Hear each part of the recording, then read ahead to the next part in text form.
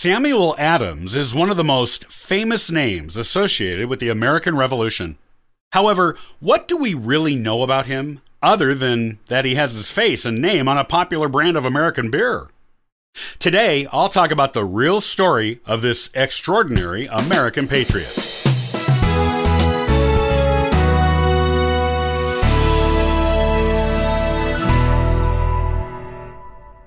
Besides George Washington and Benjamin Franklin, probably one of the most famous names associated with the American Revolution is Samuel Adams. He is more than just the namesake of an American beer, too. He is one of the most influential players in the Revolution, taking part in many of its most famous incidents, and was a leading voice in the movement for independence. While he never took a part in the federal government of the new United States he helped to create, the American Revolution never would have gotten as far as it did with as many people on board with the idea of breaking from Great Britain without Samuel Adams. Born September 27th, 1722 in Boston, Massachusetts, Adams was a second cousin to the more famous John Adams, the one who eventually became our second U.S. president. This means they shared a set of great-grandparents in common. A member of a family with a staunch Puritan background like his cousin, Samuel Adams was the son of Samuel Adams Sr. and Mary Fifield.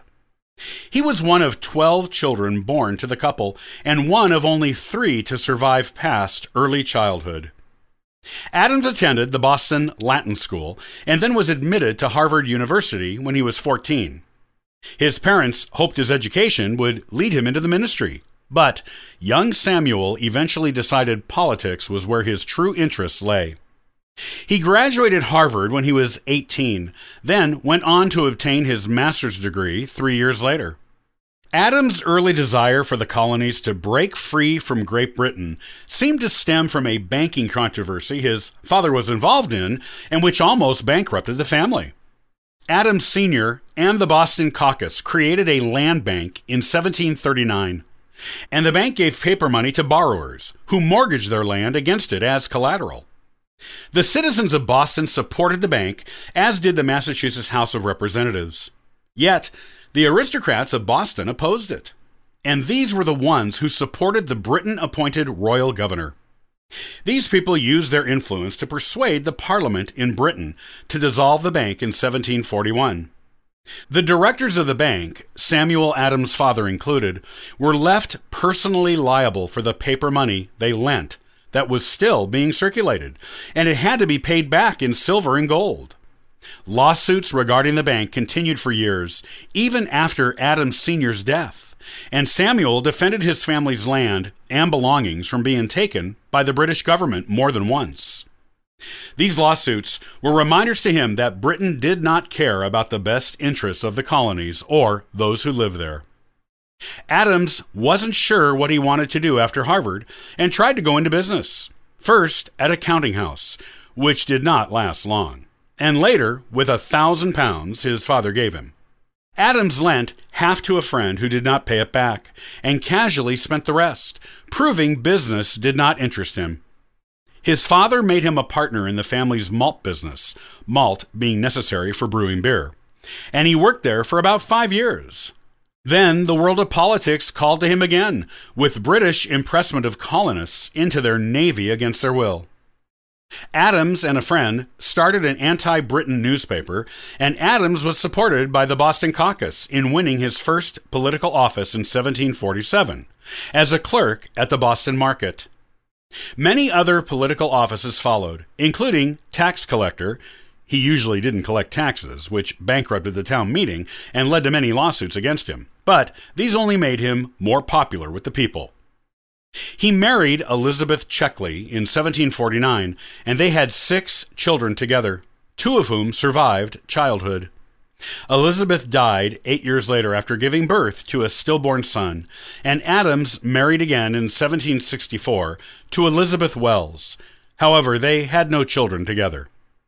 Adams was the first to speak out about Britain's policy of taxation without representation regarding the colonies, after the Sugar Act of 1764. British lawmakers blamed Adams for outbreaks of the violence in the colonies after the Stamp Act the next year. And modern historians do not disagree, though Adams himself did not directly participate in any mobs or destruction of property. He was elected to the Massachusetts House of Representatives after this, likely because the influence he had with the British merchants who convinced Parliament to not implement the tax. Adams continued to be a thorn in the side of Britain for a while, disobeying orders from the royal governor, Parliament, and the king. He encouraged a boycott of British imports to the colonies and the removal of British troops sent to enforce royal and parliamentary decrees. Some historians, and even contemporaries, believe he instigated the Boston Massacre to promote an agenda of American independence, while others believe he had nothing to do with it. He did, however, convince his cousin, John Adams, to defend the British soldiers involved, yet wrote scathing letters to local papers about their subsequent acquittal. In 1773, Adams presided over a meeting against the new Tea Act, and the members of the meeting got so riled up over it, they went out to the harbor and threw British tea imports into the water. Adams never revealed if he watched or actually took part, but he used the Boston Tea Party to capitalize on his anti-British control position in the local newspapers, arguing the tea incident was perfectly acceptable and legal and was protesting an illegal act in the only means left to them. This iconic 1846 lithograph by National Courier was entitled "The Destruction of Tea at Boston Harbor." The phrase Boston Tea Party had not yet become standard. Wikipedia. Britain came down hard on the colonies after the Tea Party, especially Massachusetts. Adams organized resistance to the troops stationed there and to the royally appointed governor. He kept the House of Representatives meeting by closing the doors to keep the governor from coming in and dissolving the group. An intercolonial congressional meeting was proposed at one of these meetings, and the First Continental Congress was arranged to meet in Philadelphia to discuss the quarrel with Britain. Adams was elected as one of 5 delegates from Massachusetts. Because he was broke most of the time and cared nothing for fashion, his friends took up a collection to make sure he could go to the Congress suitably dressed. Adams was also elected to the Second Continental Congress. In between the two Congresses, Adams served on the Boston Town Meeting and the Massachusetts Provincial Congress, an illegal body independent of British authority. The Provincial Congress established the first Minutemen militia members and made sure local residents were following their decrees, rather than British laws. John Hancock was selected to go to the Second Continental Congress, and he and Adams went together. On their way there, it was discovered that the royal governor, Thomas Gage, had gotten word that they were trying to leave town, and so Hancock and Adams stayed overnight at Hancock's childhood home in Lexington, Massachusetts. Gage's search for them and order to take any colonial weapons his soldiers found stored led to Paul Revere's ride to warn them the British were coming after them. It also led to the first shots fired in the American Revolution in neighboring Concord and then in Lexington, just as Hancock and Adams escaped to Philadelphia. Though the Second Continental Congress worked under a secrecy rule, so many of its activities are not documented. Thomas Jefferson credits Samuel Adams with being the one who had the most influence on steering the Congress towards declaring independence.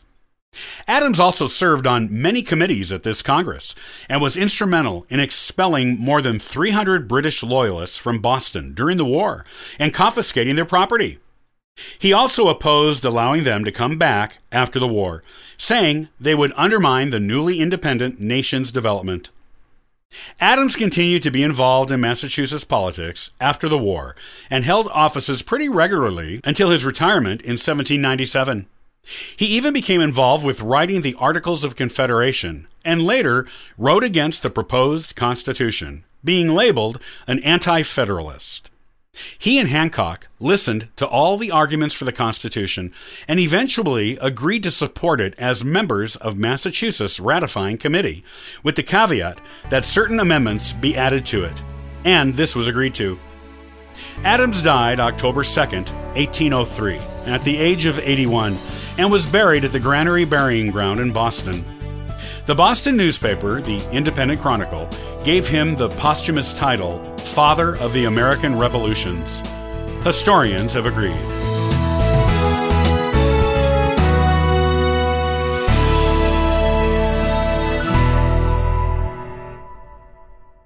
Join me next time on the Ancestral Findings podcast as I talk about the science of aerial photography in World War I and why it was a groundbreaking advancement for military commanders. Copyright by Ancestral Findings, all rights reserved.